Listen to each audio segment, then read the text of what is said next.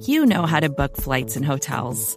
All you're missing is a tool to help you plan that unbelievable travel experience. That's why you need Viator. Book guided tours, excursions, and more in one place. There are over 300,000 travel experiences to choose from, so you can find something for everyone. And Viator offers free cancellation and 24/7 customer support for worry-free travel. Download the Viator app now and use code Viator10 for 10% off your first booking in the app. Find travel experiences for you. Do more with Viator. Welcome to the Repack. I'm Justice Mosqueda. I'm here with Evan Tex Western. Sit with the people, Tex. What's up, people? Jordan Love, not awesome, not horrible. Packers special teams, horrible. Yeah, loss, bummer. That's the Repack. See ya. No. All right, we're done here. Kansas City Chiefs win 13-7 in a game that was supposed to be exciting. We may legitimately never see a Mahomes-Rodgers matchup ever with the way that NFL scheduling works. I guess we'll see in the upcoming years with how the rotation is, but just a weird week in general. Aaron Rodgers didn't play in this game because he tested positive for COVID. He was going to be out until at least Saturday of next week because he is unvaccinated. Jordan Love finishes the game with a 69.5 passer rating. Patrick Mahomes, 74.8. Love actually had more yards per pass attempt than Mahomes, which I don't think anyone would have expected coming into this, or at least coming into the season. Weird game, just a very weird game. Kansas City opened up and got points on that opening drive, and then their offense turned into the Patrick Mahomes hero ball stuff, which is kind of what was assumed. That's kind of what they did, Monday Night Football the week before against the New York Giants.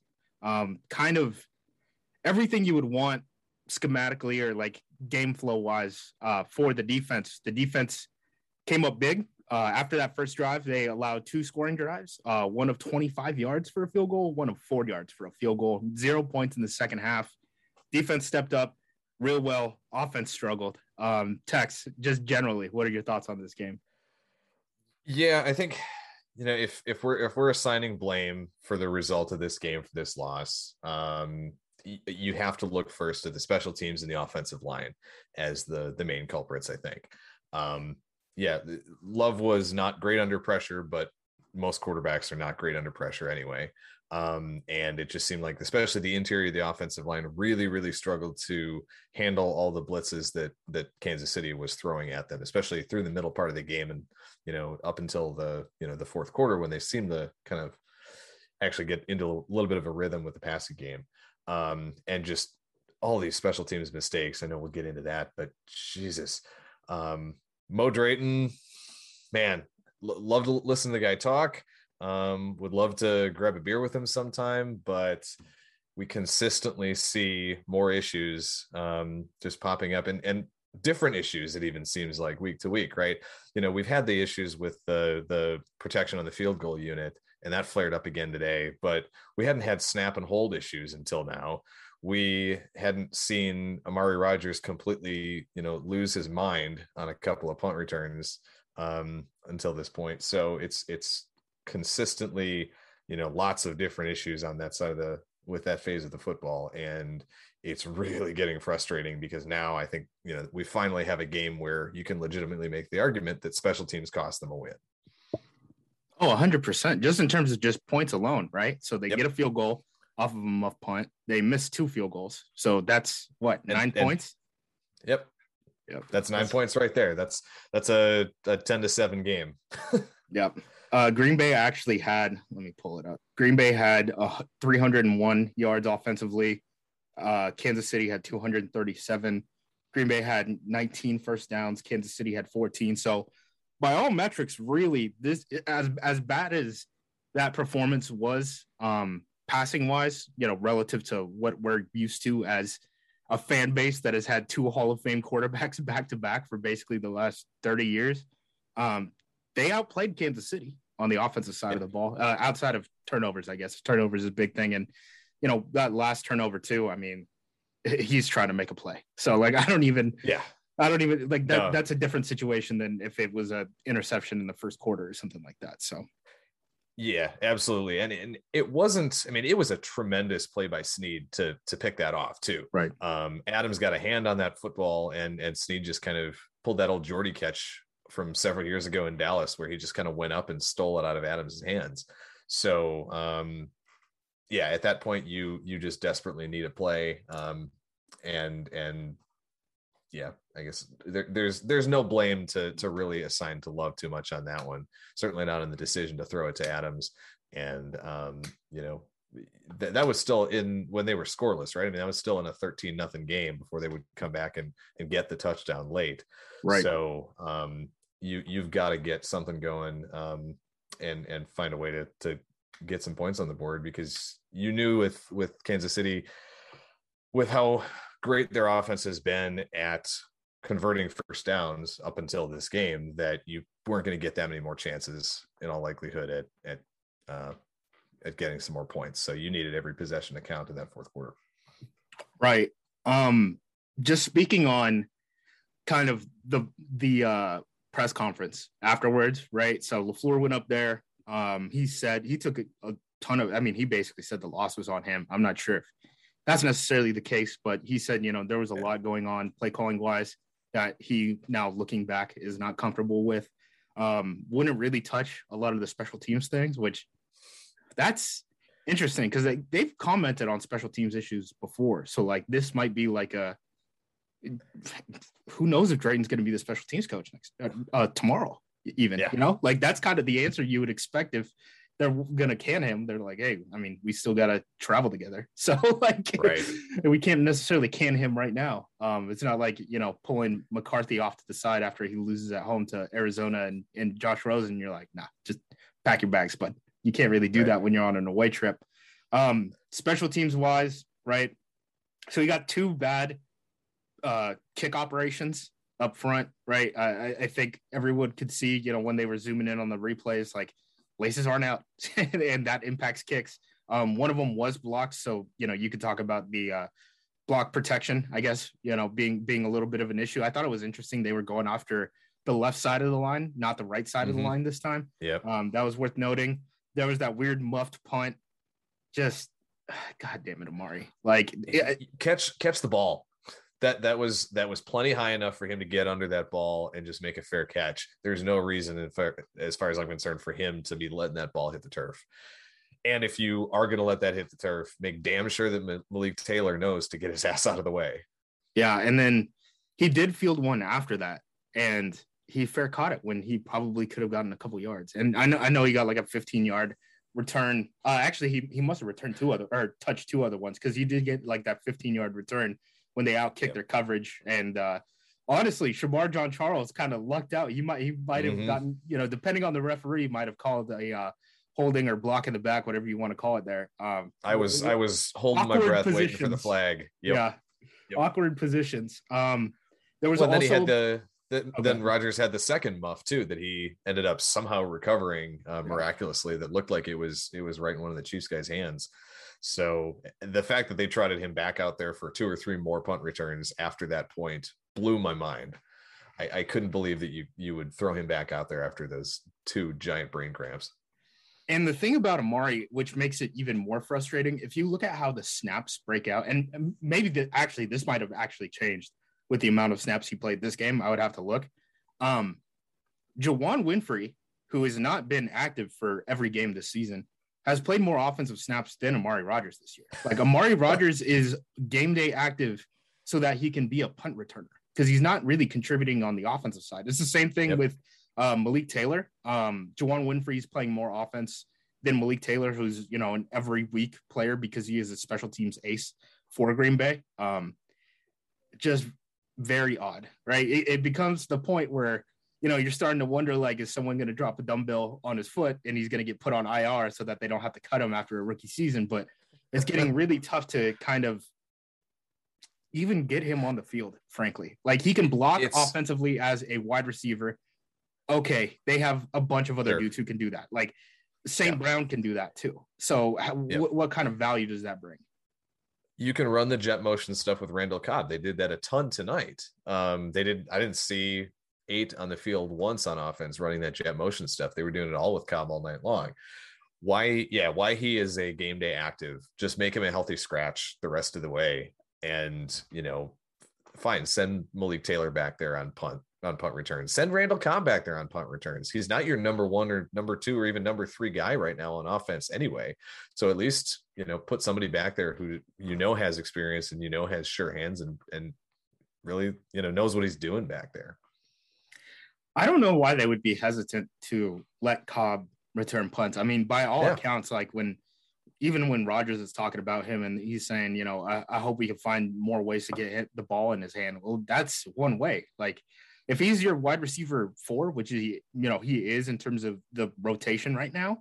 Yep. Why wouldn't he be a guy who would be able to contribute on special teams? I mean, the Packers just cut Jalen Smith because he can't contribute on special teams, right? I mean, that's point blank what that was about. Like if they had to play a 4th inside linebacker, he probably would have made the team, but he's not. So they have 2 other guys in McDuffie and Summers who play special teams, and that's their role. It's the same thing with Winfrey, right?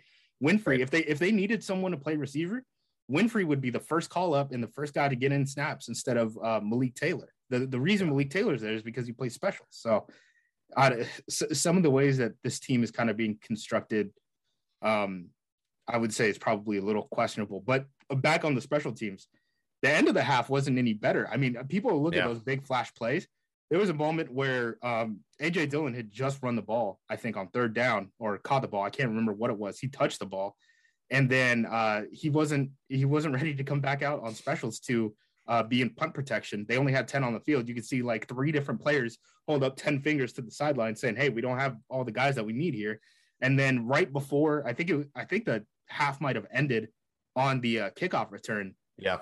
They got, I think it was illegal formation at the end of the half. Yep. And it was like, dude, how much more can go bad? And to your point, like Drayton in his interviews, like in his press conferences and stuff, like he seems like a clear communicator. He seems like a great guy to hang around. Like to your point, you like, I would love to grab a beer with him, but it's not working on the field. And at the end of the day, like that's your job isn't to be happy in front of the media, right? I mean, Aaron Rodgers is getting in trouble for all sorts of stuff that's, vaguely media related right now. Drayton's job isn't to be, look nice in front of the media. It's to get guys ready to play football games. Yeah, and so much of special teams is just that. It's basic communication stuff. It's knowing, whose responsibility it is to be on what units and when they need to get their asses out there and making sure that, they line up in the right positions. That's basic stuff. That's basic communication. And, Drayton has talked all about communication and accountability and all these things in his pressers all year long. Well, at some point when you keep having these issues and to your point, those penalties weren't effort penalties. They're not, holding, they're not blocking the back penalties. I feel like you can live with those a little more because at least guys are, trying to make a play and trying to, set up something for their return guy. But when it's procedural stuff, when it's just boneheaded mistakes like that, that's got to come back, I think, to coaching. I think it is where that really, just circles back to, and that starts with Drayton. And it would be more understandable if like the Dillon thing, right? Like sometimes weird stuff does happen on special teams when like injuries happen, but it's not like a running back went down before Dillon, came in, right? So it would be different if there was like an injury, but it's just like all these things stacking on top of each other, and not even just necessarily in this game, but for the whole season. The switching the operation. I mean, let's just do special teams vibes up front. Like they switched the operation. The operation went to crap the first 2 times that they attempted it. They're lucky they made the extra point. Just what the hell? Like you make the switch at long snapper for a long snapper that was in Rams camp with Bojorquez and him. With Bojorquez, yes. Him and Bojorquez just are not on the same page, and they can't get Mason Crosby the laces. Like, what the hell is going on? I was gonna say the exact same thing. These 2 guys were in camp together all summer, and then both came over from LA, and now all of a sudden they can't figure out their operation. It's mind blowing. And it's not like he hasn't been in camp either. Like the long snapper that they have right now had been protected the first 2 months of the regular season, as the Packers, the way the practice squad works right now, right? They expanded from 10-16 on Tuesdays. Every team releases 4 protected players that cannot be stolen from the practice squad. The long snapper was one of those for the first 8 weeks of the season. So it's not like this guy hadn't been getting any snaps at all. Plus the special teamers just basically go and hang out by themselves. So I'm sure like at some point, you know, they were working one-on-one. Him and Bojorquez were working one-on-one while Mason Crosby was working with what's his name? Hunter Bradley. You know, it's not like they need, it's not like one snapper is just hanging out watching the other long snapper go. It's they're probably divorcing each other into 2 different spots. Plus the fact that Molson was out there probably gives like an extra holder. So, you know, there's time to do all that operation stuff and, you know, mix and match and all that like during practice time. So it's not like it's the first time they had ever met or anything like this. The expectation coming into this game was this long snapper move was going to fix the operation problems that Green Bay had. And all it did was cause more problems. Yes. Exactly. Just a bummer. The other thing that will probably like special teams wise, we've already gone over a lot of it. Amari, what the fuck is the only other point that I had written down. But so Townsend sent 5 punts inside the 20. I mean, that's another thing that was brutal is that how many times did we have to look up and we're like, damn, Jordan Love has to go 90 yards. Like that is pretty unreasonable to ask of him with the way that the offense is operating at this point. So yeah, that's probably something that you probably don't notice unless you like look at the box score or watch the game, but was a big factor in the game, I would say. Absolutely. Yeah. I mean, two down inside the 10, 1 down to the 2-yard line, like with a young quarterback against a defense that's bringing the house. That's how you put your young quarterback in bad positions and make bad things happen. The other thing too, I can't remember how many punts Green Bay had. The first punt of the game on the first drive, they triple teamed the vice in the boundary. I don't know if you saw that. I don't know how much. I noticed that. They had 3 dudes on the gunner in the boundary, and I was like, okay, what the hell? And then by the second half, you know, after their operation issues had shown up, they were just not covering the gunners. Like just they would line up, everyone looking like they were coming on an all-out blitz, and they would slowly creep guys off of the line of scrimmage back to the gunners, but it's not like they were pressing them or anything. So you could see like live how Kansas City's special teams was adjusting to the confidence that they had in Green Bay even being able to get the snap off, really. And that's another thing that's frustrating. This is supposed to be NFL football. You're using one of your 46 spots, right, for a game day roster on a long snapper who's supposed to be very good at that one specific job, and it doesn't seem like he was ready for the game. Yeah, it's Bradley's snaps, well, not perfect by any means, at least in-game action looked a hell of a lot better than that. And you know, the second one, the field goal that got blocked, it looked like Bojorquez didn't even bother to attempt to rotate the football on the laces. I know it was a quick, he had again, it was a weird snap and he kind of even bobbled it a little bit, but there was no attempt to get those laces out of the way. Crosby's foot hit square on the laces, and I still, maybe it would have been blocked, maybe not, but it's just a failure all around, and it's inexplicable and it's inexcusable. Yeah, that's the big thing, right? It's not so much like putting blame on individuals, right? It's more of like, okay, so these things happen. What are they supposed to do? Just not be able to go for field goals at all during a title run? Like that's not viable. So like get this fixed. No one cares about what went wrong. They want it fixed. That's it. Period. That's it.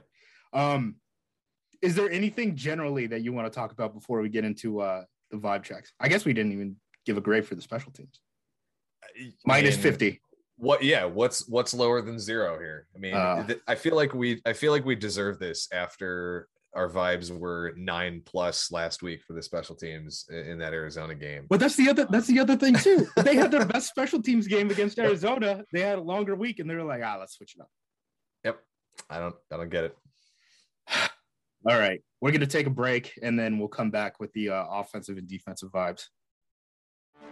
Get ready for the greatest roast of all time. The Roast of Tom Brady. a Netflix live event happening May 5th. Hosted by Kevin Hart, the 7-time world champion gets his cleats held to the fire by famous friends and frenemies on an unforgettable night where everything is fair game. Tune in on May 5th at 5 p.m. Pacific time for the Roast of Tom Brady, live only on Netflix. You ready? Showtime. On May 3rd, summer starts with The Fall Guy. Let's do it later. Let's drink a spicy margarita. Make some bad decisions. Yes. Audiences are falling in love with the most entertaining film of the year. Fall Guy. Fall Guy? Fall Guy. That's what the poster said. See Ryan Gosling and Emily Blunt in the movie critics say exists to make you happy. Trying to make it out? Nope. Because I don't either. It's not what I'm into right now. What are you into? Talking. Yeah. The Fall Guy. Only in theaters May 3rd. Rated PG-13.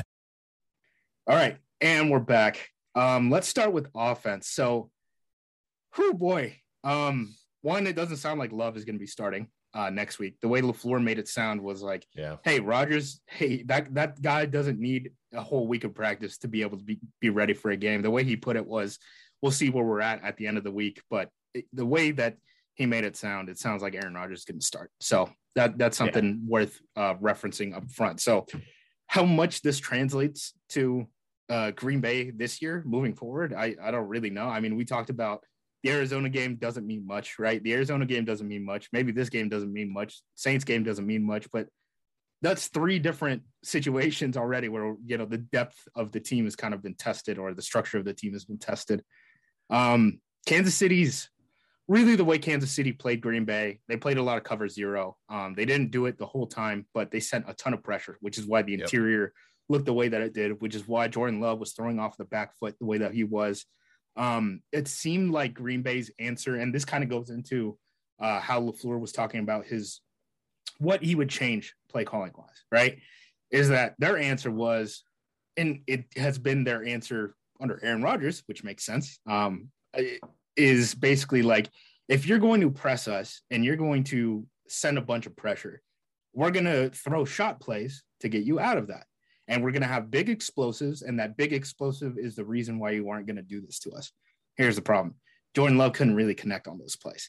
So they took probably a little too long to get into their quick game stuff, which is another way to beat man coverage, and their RPO stuff, which is what they basically did on that scoring drive where they, waltzed down the field and were able to actually get the ball in the end zone. That seems to be like what LaFleur is like. If anyone heard any of the quotes LaFleur said, like, that is kind of the change I think that he was talking about, where he was like, if this happened again, like, we probably run more quick game, more RPO, get that ball out of Jordan's hand quick, because him throwing off of his back foot when 2 guys are going through an A gap and the center can only block one of them, it wasn't a winning answer for him. In the same way that, like, Rodgers can put it in that shoebox down the field to Lazard or MVS or Devontae because they have perfect chemistry. Love isn't there yet. So that was exactly the point I was going to make, is you can get away with some of that with that shot play mentality if you've got somebody with the accuracy that Aaron Rodgers has, especially off platform like that, thrown off his back foot. And again, that chemistry with Adams, especially. I mean, how many of those plays has he made in the last 2-3 years that are exactly what you're describing? But it wasn't there. I mean, the only deep one that I think that Love hit was that duck that he sent up to Cobb, that Cobb had to make a really tough catch coming back for. It was obvious Kansas City wasn't going to be respecting that and just was trying to man up guys on the outside and bring a ton of creative pressures. And it confused the hell out of the offensive line on the interior. I think the next time Royce Newman successfully blocks a stunt will be the first, because man, he has been rough on the inside. And we saw Runyon like randomly leave the game with an illness for a little bit, like late in the first half, and Jake Hansen came on for a few snaps. Just weird stuff. So Bakhtiari can't get back soon enough. I mean, he's basically got to be activated this week, or else he's shut down for the season. I don't think there's any chance of the latter happening. He'll be back. I think he'll be in there at left tackle, and then you got to put Elton Jenkins somewhere on the interior and get Royce Newman off the field. I don't know if you put Jenkins at center, move Patrick out to right guard, just plug Jenkins in at right guard, whatever it takes, but you've got to bolster the interior of the line. Yeah. How do we Okay, Newman, he left the game mid-game for an illness. I thought there was a chance something weird like COVID related happened, right? Like, right. remember Runyon, when like, right? oh yeah, sorry about that. Yeah, yeah. Runyon. Sorry, didn't mean to make Newman sick. Because there was that like weird game. Remember where like last year, Des Bryant was like on the sideline of like a Ravens game or something like that, and they were like, yeah, he just tested COVID positive, and he's like hanging out and hugging everyone, and they had to like pull him, like just weird stuff, right? So like I thought like, okay, maybe like something odd is happening, and then he just returned to the game, and that's so a mid-game illness plus returning. Weird. This dude had to take a dump, right? Yeah, that's got to be it. I not to get too into the weeds, but I had a stomach bug last week. Well, while everything was going on, I think we had a midweek game, and that was all I was thinking is like, yeah, he probably just had to run to the locker room, and maybe he's got the same bug that I had. I don't know, but yeah, that's got to be it. There's no other viable explanation. Another thing I thought was interesting about the offense, they used 10 personnel today, which is 1 running back, 0 tight end. They really hadn't done that. They did that the first third down snap that they got of the entire game on that first drive. That is the answer. That is them telling you they don't have a tight end that they're comfortable with on like third and long.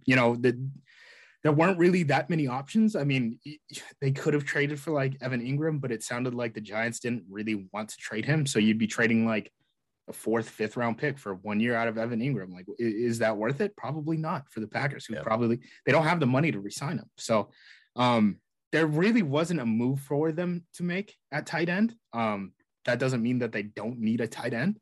That is probably going to be an issue moving down the line. Like, it'll be interesting to see how they combat teams when teams come out and like dime, right? Then do you like motion Lazard back into the formation and basically use him as a tight end? Like, that was going to be my thought. Yeah, that's I think that's the guy who best kind of duplicates Tunyon's skill set, right? And size and everything. He's the closest thing you've got at this point. So you could essentially use him in that Tunyon role.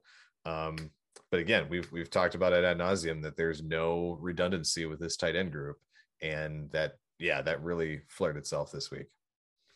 And it was weird too, because you could see him like, all right, Lewis and Daphne are in, right? And it's like, oh, they are running zone down your ass. Like, they are running zone down your ass. It's just big on big. They're coming. And then DeGuara comes in, and you're like, here comes the, counter, power, all those gap runs, right? Where he's moving across the formation. And you can just kind of like tell what they're doing, like run game wise, based off of like who's in the game. And I don't know if that really was that big of an issue. Like, I don't think their run game was really as much of a problem as like their passing game, not being able to play like in rhythm, I guess is probably the best way to explain it. But they were 2 of 12 on third down. Bad. Well, they kept getting behind the sticks, which was unfortunate because, I mean, Jones and Dillon did have a pretty solid day. Between the two of them, they averaged basically 5 yards a carry on the dot. They went 20 for 99 yards. And, you'd think that would put you in some relatively favorable distances on third down, but it seemed like just about every one of those third downs was 6 yards or more. And then, they finally hit on one when Love actually throws in rhythm to an open Adams with good protection, basically inside their own 10-yard line. And I think that was the first third down conversion they had all game, was on that, that drive early in the fourth quarter. There's the tight end issue is, I think you're right. It's going to be a problem the whole rest of the season, because they just don't have that guy to play that Tunyon role. It'll be interesting to see if, we're already seeing it right now, right? Like, Deshaun Jackson asked for a release. Odell Beckham Jr. asked for a release. So you're at least seeing, in the kind of like, I feel like player empowerment is probably something that's overstated often, but like in this player empowerment era where teams are like, everything doesn't have to be like a plus asset transaction, like equity in like showing players like, hey, no, actually, we're not just gonna keep you here to have you pissed off, right? Like, that's not what's really happening in the league anymore. It'll be interesting to see if like one of these teams that are out of the playoffs, mathematically end up releasing one of these tight ends and they come to Green Bay. We'll see. I don't think like Tyler Davis is the answer. The guy who's on the roster and is basically a special teamer at this point. And then I'm trying to think of Kafusi on the practice squad. He's basically like the if Lewis ever goes down, Kafusi's the guy who's gonna kind of simulate him, right? Like former defensive end. Exactly. Whole family has played college football and coached for BYU. Like that's kind of who that guy is. Just a weird spot offensively. Jordan Love, we should probably talk about him a little bit too. Probably. So generally, right, not a great showing in terms of him in structure, out of structure. We saw a lot of things. He was running around a whole ton. Got a lot of, I would say probably like plus plays out of his legs. Some of the things that make you a little worried, and we talked about this in the preseason, right? Where like he's seeing cover 2 and he should know, like a high school quarterback should know, like pre-snap, like I can't throw in the flat right here. And then he throws in the flat, gets his running back clobbered. He wasn't necessarily doing that in this game because the Chiefs, frankly, weren't playing a lot of zone. They were playing a lot of man.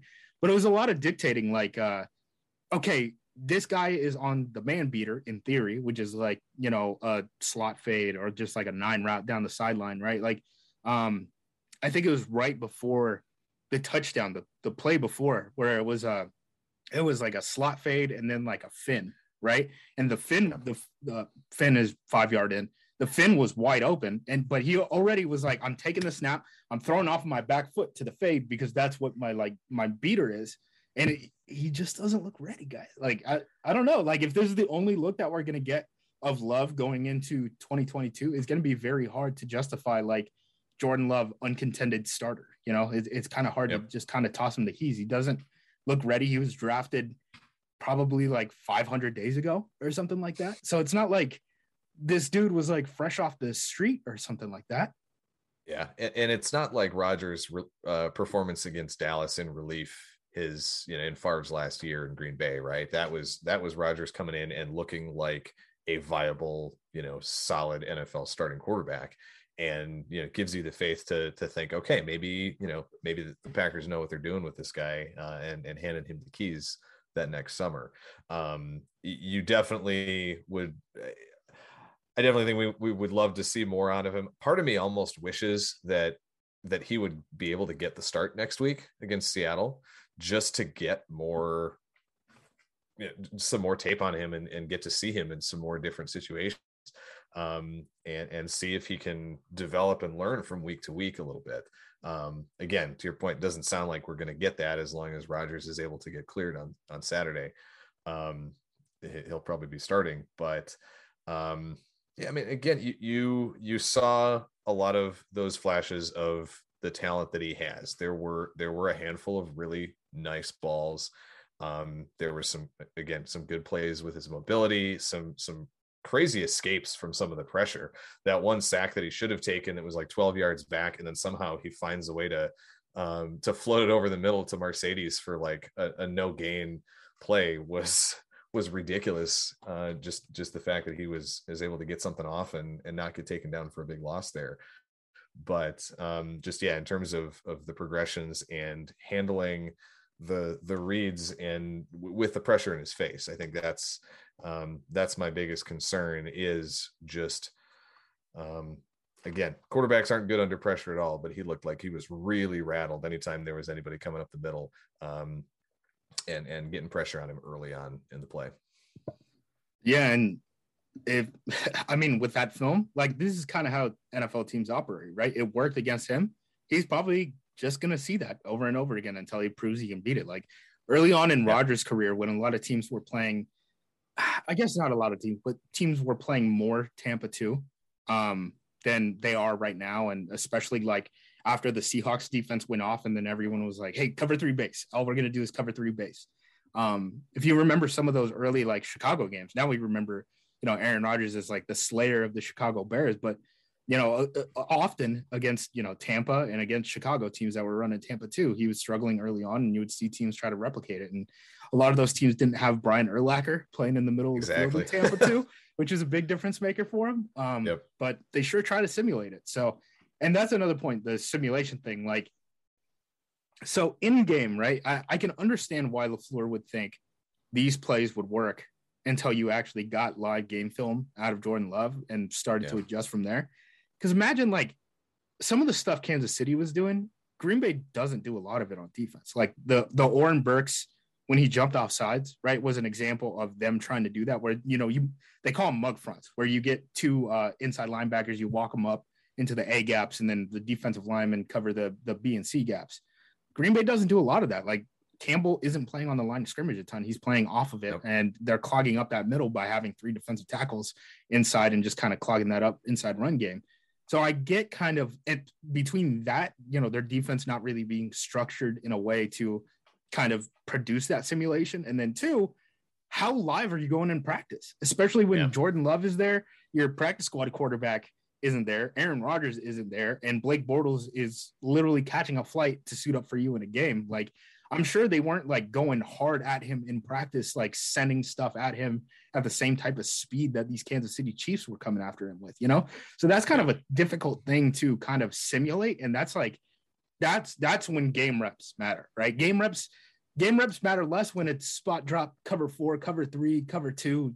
You've been seeing that stuff since you were in high school. You know how it works. You know how to attack it. All this pressure stuff is like, that's kind of like you got to earn the reps there so that you're comfortable in it. And it didn't look like Love was comfortable in it. He was drafted as kind of a project quarterback. At this point, he probably looks a little better than what he would have been in like day one coming out of Utah State. But he's still a project quarterback, and that's where he's at. And it'd be tough to kind of hand him the keys, I would think, even after, everything that was this week. How do we even do the vibe check here? Because it's like the offense, I guess Jordan Love vibe check. Even then, I'm like incomplete. Yeah. Yep. All right, I'm with it. Skip. Let's get into the defense. First of all, Stokes is out. He got hurt in the pregame. Apparently, he went up for a ball and came down weird. LaFleur said he doesn't expect it to be a long-term injury. He did count as one of the 46 for game day.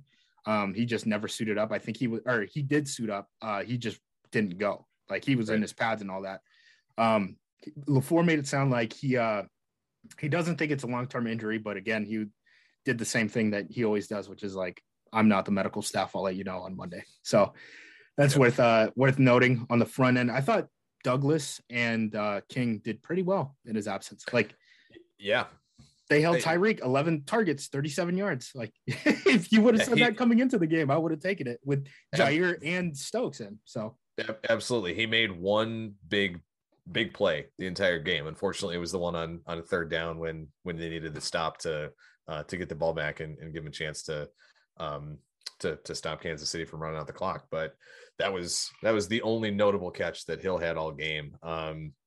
Chandon, I thought, had a good game too, for the most part. He had a couple of nice plays. There was the one where I think he had a big pass breakup on a third down somewhere along the line. And then they tested him on that slot fade with Tyreek early. It was one-on-one slot fade, him and Tyreek.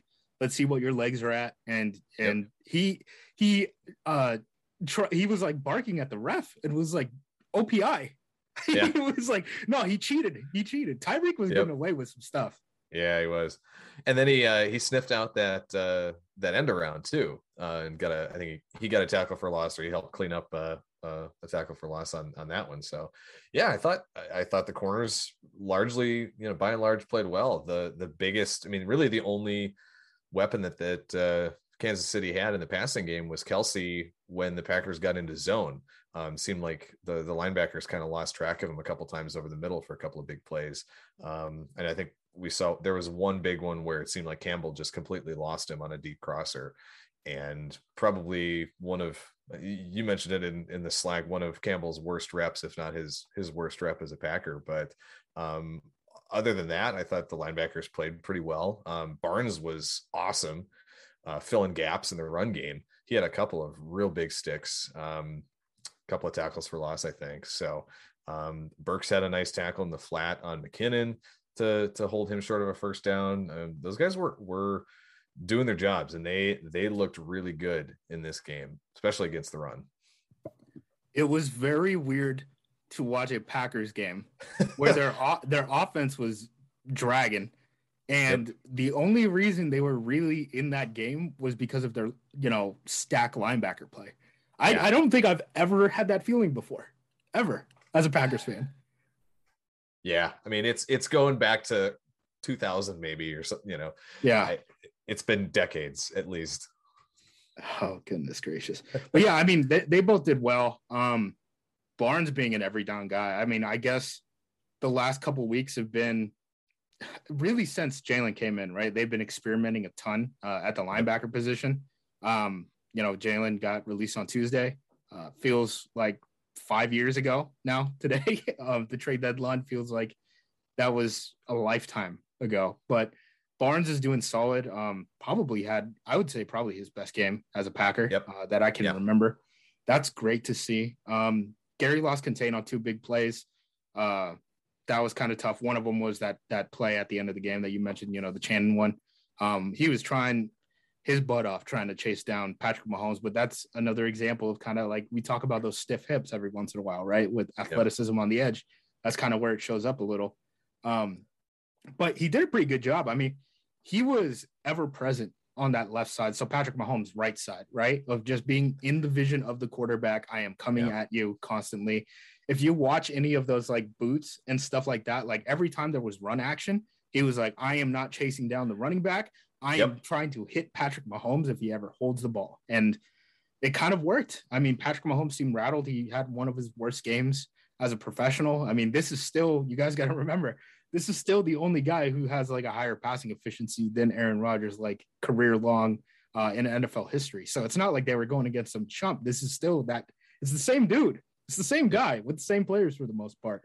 He's just playing a little different right now. So, yeah. And Gary was the only guy to have a quarterback hit or a sack on the Packers defense all game. I mean, he was basically their entire pass rush, especially when Kenny Clark went down right before halftime and didn't come back. That's obviously that's going to be a big one to monitor this week and see where he's at by the time Sunday comes around for Seattle. Cause that forced, guys like Heflin and TJ Slayton to get a lot more snaps than they normally would on the interior. And I thought they held up pretty well too, for the most part, at least in the run game. Lancaster had a big tackle for loss. Like those guys were holding up. And I guess back to Gary, I think there was 1 or 2 false starts. I think that he prompted too, because their backup right tackle was in for Kansas City.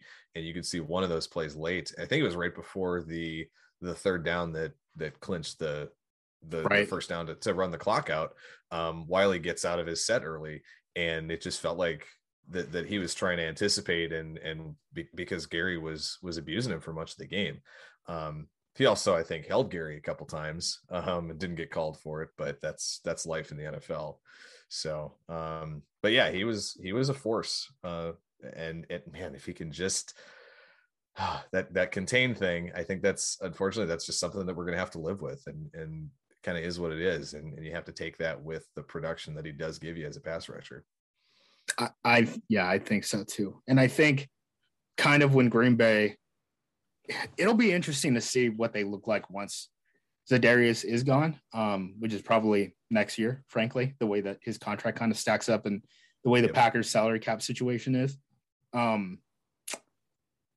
They've done some interesting things in the past couple of weeks, not necessarily in this game that I noticed, but like against Arizona, where they were basically in nickel the whole time, nickel and dime.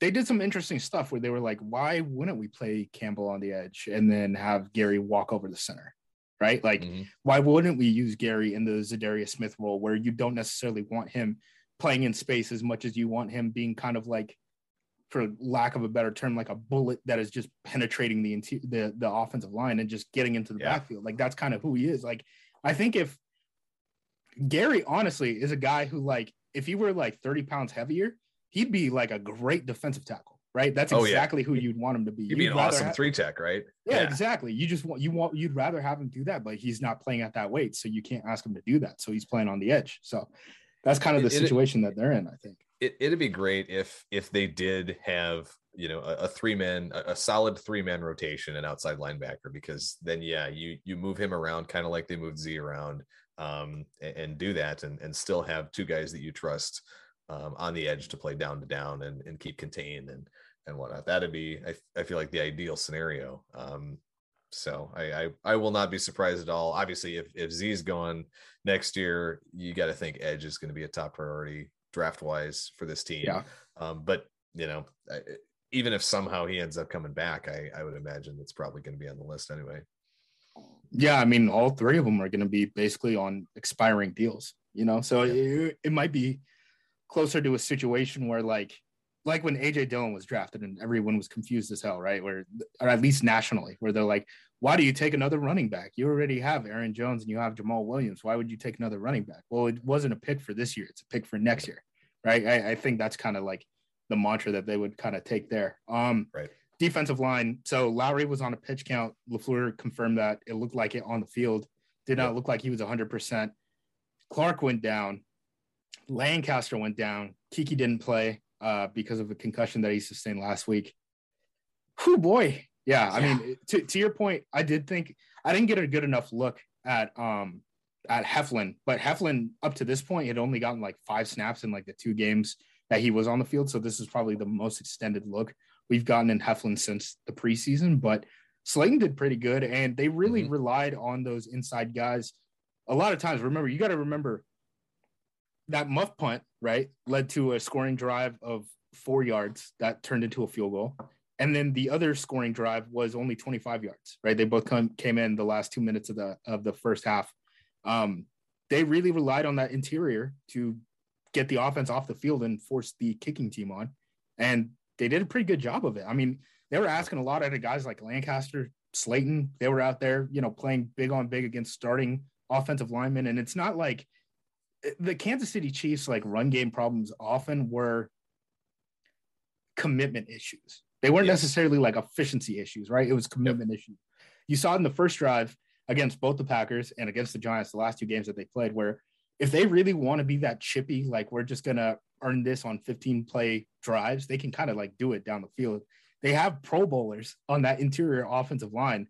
So the fact that they were able to keep up with that level of talent was very nice. So I understand their run stats aren't going to be impressive, but in terms of like the individuals up front that they were able to match up with, I thought it was great. Slayton, if Slayton can do that, that's huge, I think, because they basically had not been playing him at all. So the fact that if he can get into the rotation and keep everyone fresher, as much as you and I have talked about, like, they don't have enough bodies in terms of like the actives on game day, they also haven't been using them too. So like that's been part of the problem too. Well, and Kenny's been playing 75%, 80% of the defensive snaps all year long at 320 pounds as a nose tackle. If you can get that down to 2/3, even another 5 or 6 snaps a game, if you feel like you can get useful production out of Slayton for those those extra 5 or 6 snaps, that's going to be huge, I think, for Clark. Whenever he comes back, hopefully sooner rather than later. So just try to limit his impact a little bit and keep him fresher for the stretch run, because we've seen that with him in the past a little bit. Is I feel like we've seen him play a ton, in the first half, 2/3 of the season, and then start to wear down a little bit late in the year. And so hopefully if they can rotate in some of these guys a little bit more frequently, maybe that'll help Clark down the stretch a little bit. Yeah, and that was one of my questions. Remember, like, after the first couple of weeks where the defensive line wasn't playing very well, and there was thoughts of like, what if Kenny played 3-tech more and was more of a penetrating kind of defensive lineman than playing head up on the center? And my thought was, can his legs hold up? Right? I mean, that's a big issue. Like, do not overlook the fact that, like, right, these college players, they play 12 games and then they talk about an expanded playoff. And who was the Clemson linebacker who was like, I'd quit, like, I'd feel like I'm gonna die. Like, it's not normal to play 18 games of NFL football plus playoffs. Like, that's a long time, especially if you're playing almost all of those snaps on the defensive line at that size. This isn't for normal people. This isn't for normal people. So as much as you can help them, I think the better. And if Slayton can give those looks, I mean, I think that does actually go a long way. We should also note that, with all those injuries, RJ McIntosh wasn't called up for this game, but he was protected this past week. The Packers were in that weird spot with injury or with practice squad protections, because previously, right, they had used 3 of them were essentially chalk, right? They would use one on the backup kicker, the backup long snapper, and then Kurt Benkert, who is their basically like emergency quarterback. Benkert was on the reserve COVID list. The long snapper was called up. So it essentially opened up, they went from like one spot that was open for protection to 3 spots that were open for protection. One of those players who moved up into being that protected status from the practice squad was RJ McIntosh. So that kind of tells you, if there is, if Kiki still can't play next week because he's in concussion protocol. He didn't practice at all last week. So as far as I know, probably shouldn't count on it, even if it is potentially possible that he does suit up against the Seahawks.